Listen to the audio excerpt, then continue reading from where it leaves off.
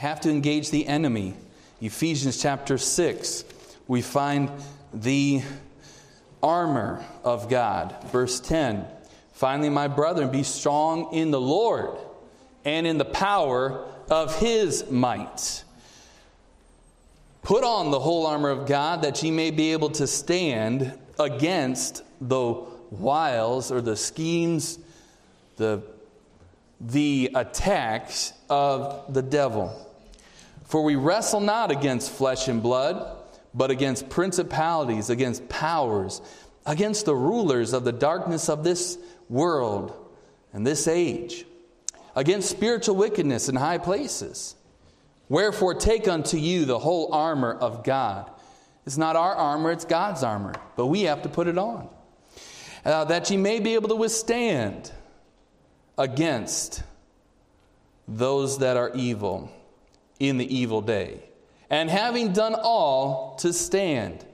Stand therefore, having your loins girt about with truth. We know we need to dress for success this morning. If we're going to defeat Satan, and if you're going to defeat Satan, you have to be prepared. You have to put on the whole armor of God. And if we're going to be able to stand and withstand, we need to put on the armor, the belt of truth, God's word. Stand therefore, having your loins girt about with truth. Satan is going to attack the truth. The Bible is under attack. If we don't have the Word of God, what do we have? We need the truth today. We need God's Word. And the devil wants us he wants to get us to believe a lie. He's persuading many to turn from the truth and to turn to human philosophy. And the devil's going to go to extraordinary lengths to limit our communication and our interaction with God and His Word. Satan is not only going to attack with error, he's going to attack with sin and self-righteousness. That's why he says there in verse 14, stand therefore having loins girt about with truth and having on the breastplate of righteousness. This is not our righteousness. This is the righteousness of Jesus Christ. See, so many are trusting in religion. Their good works, their self-righteousness, their baptism, their church. I've got my religion. Have you heard that one before? I've got my own religion. Well, there's only one religion. That is the righteousness of Jesus Christ. There's only one way to heaven. It's not, this is the American way, this is the Western way. No, my friend, that's why we're supposed to go into all the world and preach the gospel of Jesus Christ. That Jesus died, He was buried, and He rose again on the third day, victorious over our sin and victorious over death. And that is the gospel, that is to go into all the world, not to just where Christians have been established, not to just where Christian people are, not just to where they're friendly to the message, but to all people, to Muslim countries, to Buddhist countries, to atheist countries, to communist countries. All the world is to be evangelized, meaning we need to bring the good news, the gospel, to all people. And it's the breastplate of the righteousness of Jesus. And so this breastplate is important. And but the devil's going to attack with error. He's going to try to take over the word and try to water down the scriptures. He's going to try to attack with self-righteousness. He's going to attack also with discouragement. We see here in verse number 15, and your feet shod, or literally shoed, literally in the Greek, having underbound the feet, having shoes on. He says, and your feet shod with the preparation of the gospel of peace. Literally put on the gospel peace shoes. Put on the good news shoes. And let's pray today. Father, I pray that you bless your word. Lord, we thank you that your truth is for all people. It's for all people, not just us here in this building. We thank you that we have the word, but help us as your church to realize that all that you have planned in this world revolves around the church.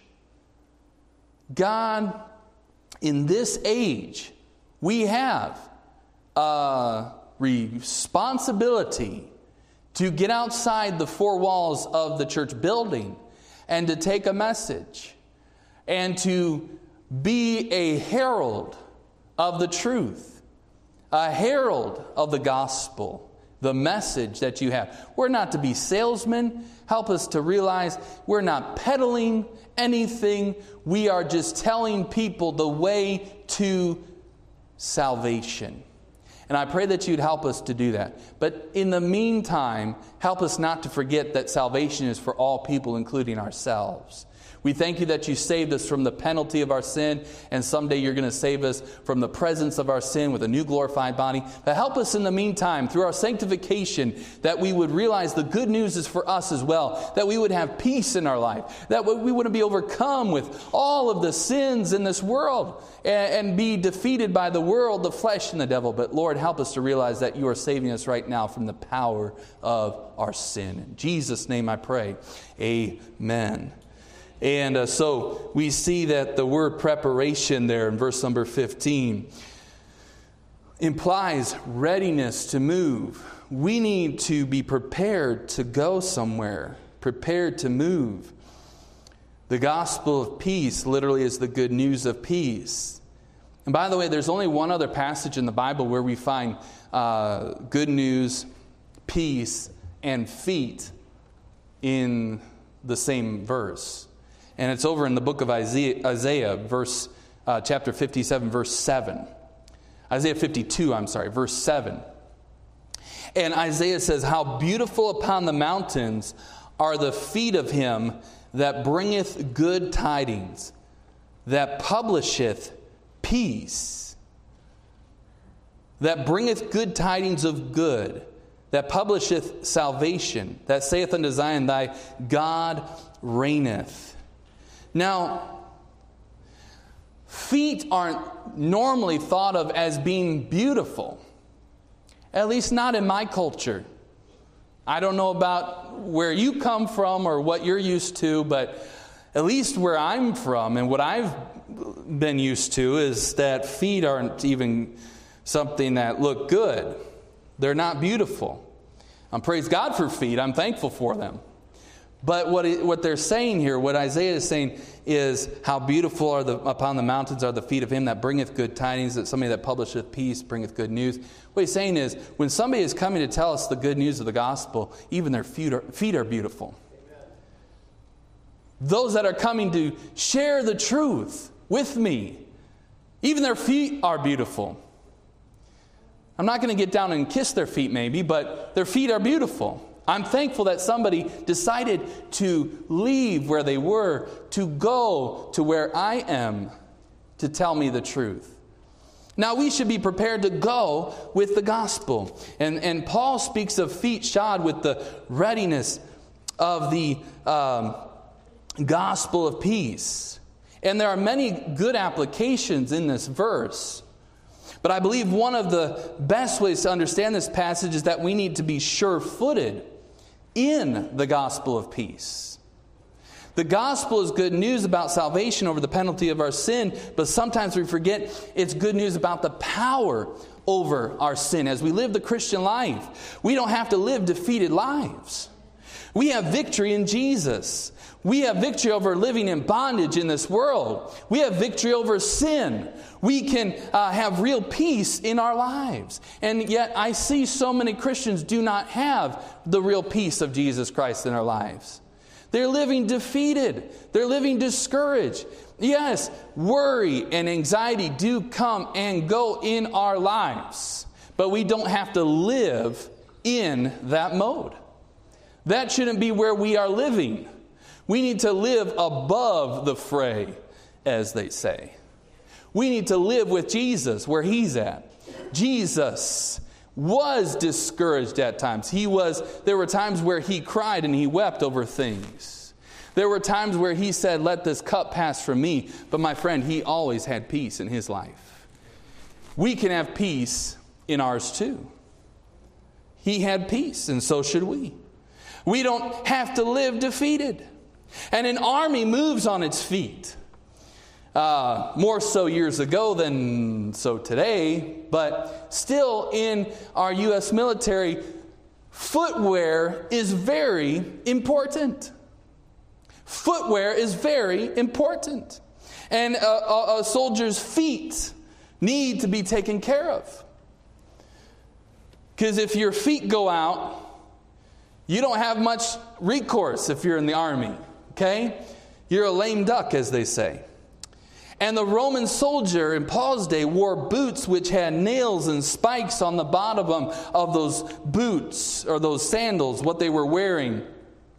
And like cleats, many wore these nails, like you would see maybe like a football player or maybe in soccer or baseball. They had these nails that would give them traction or firm footing as they were engaging in battle.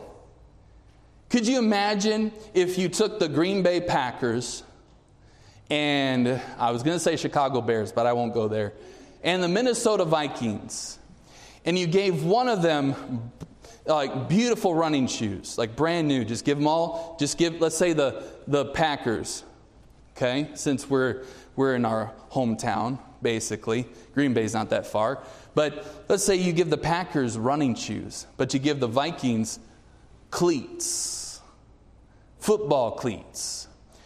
Who do you think's going to hold up when it comes time to defend the line? And I know you want to say Packers because that's probably true, but if we had two equally talented teams, they were perfectly matched against each other, one's going to lose because they're not wearing the proper footwear. And those Roman soldiers, they had the ability to withstand the enemy. They could stand their ground because they had a firm foot on the battlefield. And in order for us to fight spiritually, we need to be able to stand. And Paul is talking about standing, not slipping, not falling, but standing. And Satan has put in the battlefield all kinds of thorns and briars and stones and stumbling blocks and all kinds of things to get us to fall down in the Christian walk. And sad to say, many Christians don't have a firm footing. They're falling down. Why? Because they haven't put on the shoes for battle. Now, if you walk through your house barefoot in the dark, you think you know what's on the floor. But once in a while, the dog surprises you. And we have a precious little puppy at our house. Little Heidi is about 12 weeks old. And my wife surprised me a few weeks ago on Father's Day, basically the week before Father's Day. But for Father's Day, she went and the kids got a dachshund puppy. And I love dogs. And I love dachshunds. I love all kinds of animals, but I really am partial to dachshunds because that's what I grew up with at our house. And my dad grew up with dachshunds at their house. And we have that little beautiful dog, and sometimes she can get underfoot. And sometimes she can leave little prizes around the house as well. We haven't really seen that too much with this dog, but I've had experience in the past with others. And sometimes that dog will leave a little surprise on the floor, or maybe one of the kids leaves a toy out. They leave out their jacks, or maybe Legos, which this morning, speaking of dogs, I actually pulled this out of our dog's mouth this morning, and I think that thing was on the floor. It was poised for a barefooted parent or mother-in-law to come along and step on this Lego. And these toys will hobble an adult. These will hobble you. They will cripple you. They could take you out. But this little Lego, my friend, will hobble a barefooted person, but if you're wearing shoes, you might not even notice it. You might say, what was that? Why? Because footwear is important. The enemy is trying to hobble us. He's trying to maim us and lame us. And that's why we need to have on our gospel shoes. Instead of limping through the Christian life, you and I can be leaping through the Christian life because we have Jesus Christ. And as they say, N-O, no Jesus, no peace. K-N-O-W, no Jesus, no peace. And it's not just a funny little cliche. That's a truth. If you know Jesus, you can know peace. And so many don't know Jesus. And so many Christians act like they don't know Jesus. You know what it's like when things make us feel unstable in the life that we're living and a little bit shaky. Maybe you've lost your job. Maybe your job's a little bit unstable. Maybe somebody has passed away. Maybe your money situation's a little tight. Maybe you have a relationship problem. And we can get shaky and we can become defeated sometimes. We go through all those trials. We face all of those things, right? But we get a little shaky. I heard Tony Evans say, having your feet shod with the preparation of the gospel of peace creates a stability that even Satan cannot undo. And when we get on the gospel shoes, when we have the peace of Jesus Christ applied to our life, just like His righteousness, and we carry His truth, when we have all of those elements, we are ready to walk through the life that God has given to us. Of course, there's other pieces of armor that we need to add on, but just those three right there give us a good start into what God wants us to do. In order for us to wear God's peace, we need to know God's peace. Amen? The Greek word translated peace is a word that embodies completeness, wholeness, and an inner resting of the soul that doesn't fluctuate based on outside influences.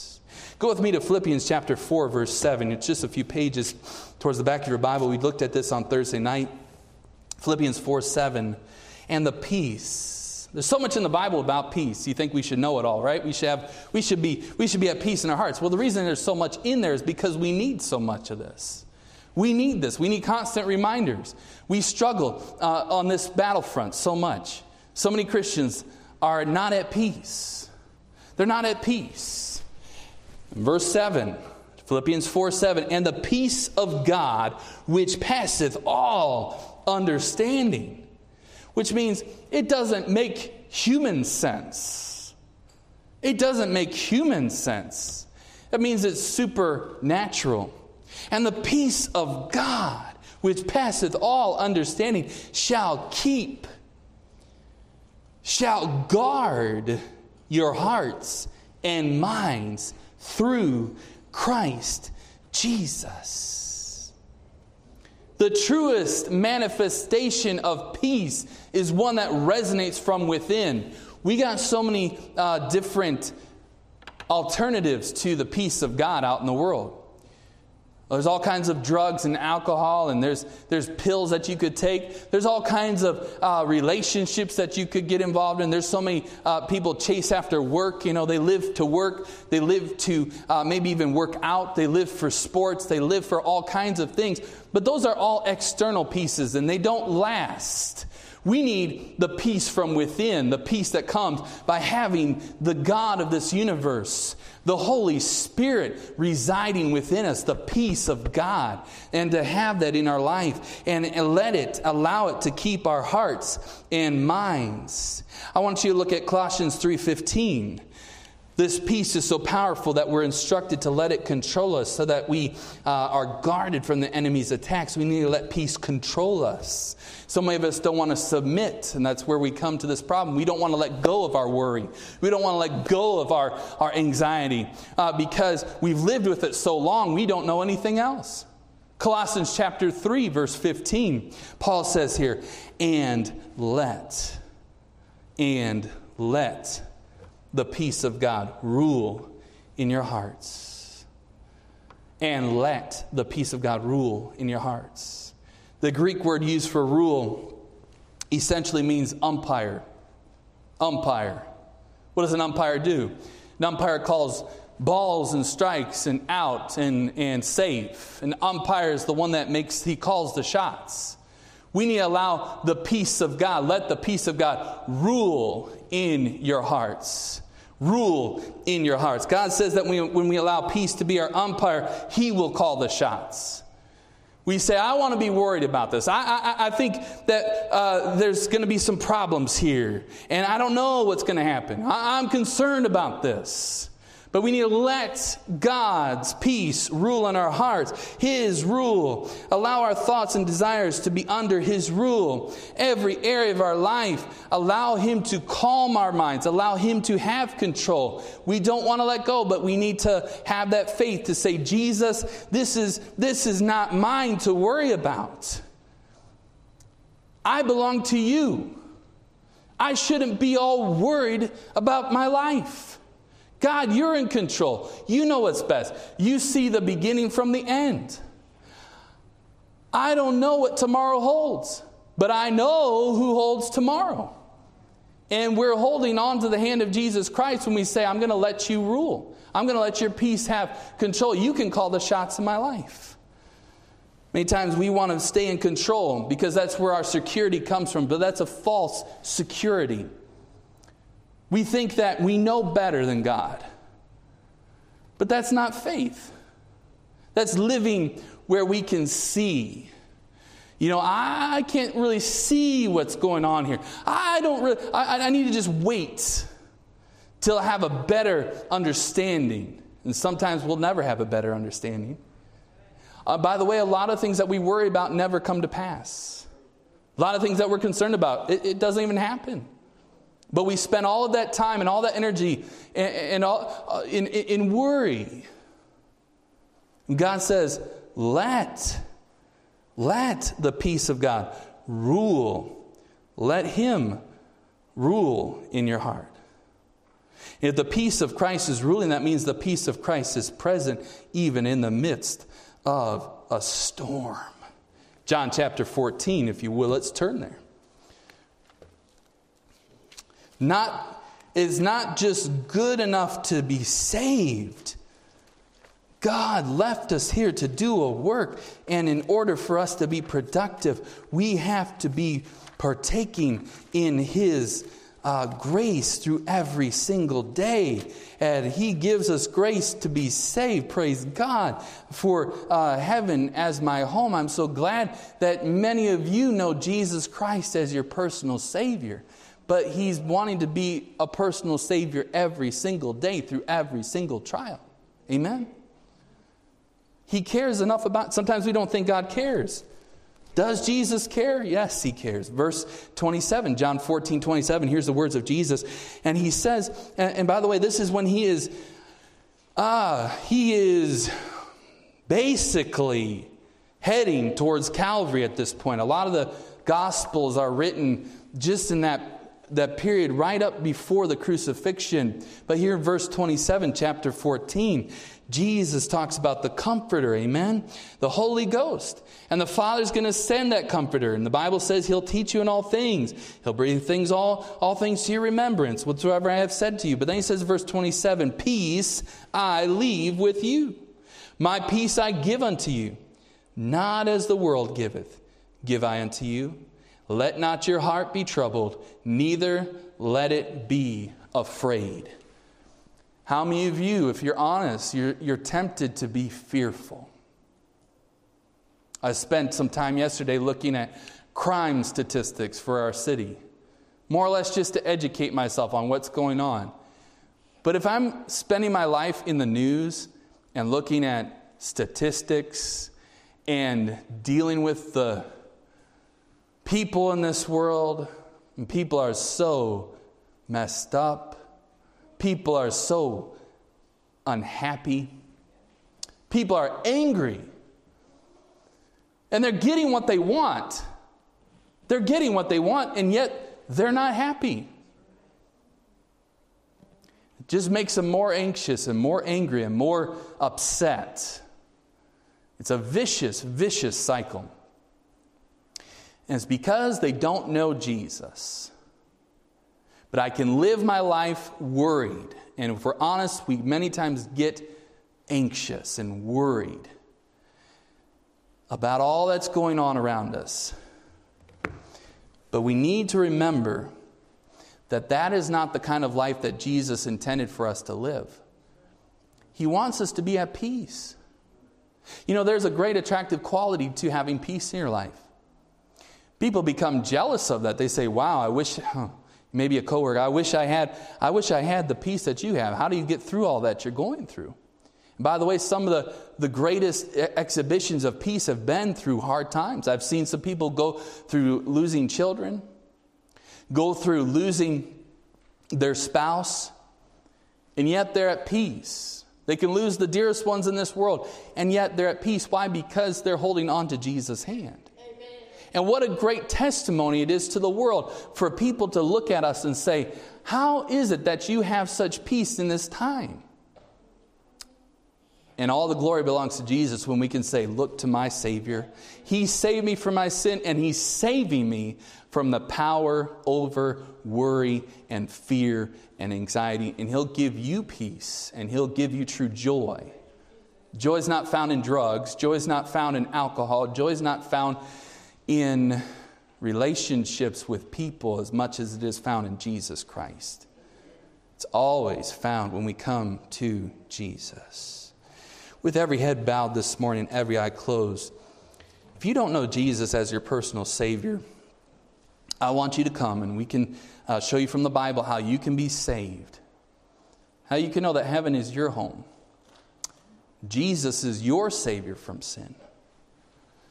I want you, as soon as we hear the piano play, let Mrs. Hoover play something, she can go ahead and start playing. But as we're talking here, I want you just to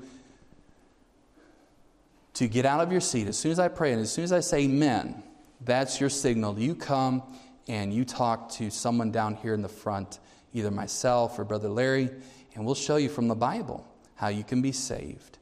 I have a couple questions this morning. If you can honestly raise your hand and say, I have been forgiven of my sins by Jesus. I'm not trusting in my good works or baptism. I'm not trusting in self-righteousness. I know that Jesus is my Savior. If you can honestly raise your hand this morning, you go ahead and raise your hand as a testimony of your salvation. Praise God. Everyone that just raised their hand this morning, you can put your hand down. But why don't you come and pray and say, God, give me the peace that I need. I don't have what I need. I know you want to give it to me. Your grace is sufficient. You can help me. But I'm not at peace in my life right now. And if I'm honest, that's a sin against you. If you can pray a prayer like that, if you know that Jesus is your Savior from your sin, He's given you eternal life. Let's live in peace. You come and pray to Jesus. In just a moment we'll pray, and when I say amen, you come to the altar. You can pray as well. But if you're not honestly able to raise your hand, don't wait around till a more convenient time to get saved. You may never get the chance. You come and pray. If you're saved and you're not baptized, we can come, we counsel you, show you scripturally the need for baptism as well as church membership. If this is not your home church, you'd like to put your membership here, be a part of what God's doing at Souls Harbor, we'd love to talk to you about that. Let's all stand to our feet with every head bowed and every eye closed. Father, Lord, I pray that you bless this time of invitation. God, I pray that you'd help us to live a victorious life, to not be defeated, to not be discouraged at every turn. Although, Lord, those temptations come along, it's a normal part of life. Help us to realize that we have all victory in Jesus. I pray that you'd help those that are needing to be saved this morning, that they would trust you as their personal Savior, because we're all sinners. We deserve to go to hell. But we thank you for your Son, Jesus, who died on the cross. May they put their faith in you today. All that you've done and nothing that we could bring. I pray that you bless all that is said and done. I pray for each and every Christian.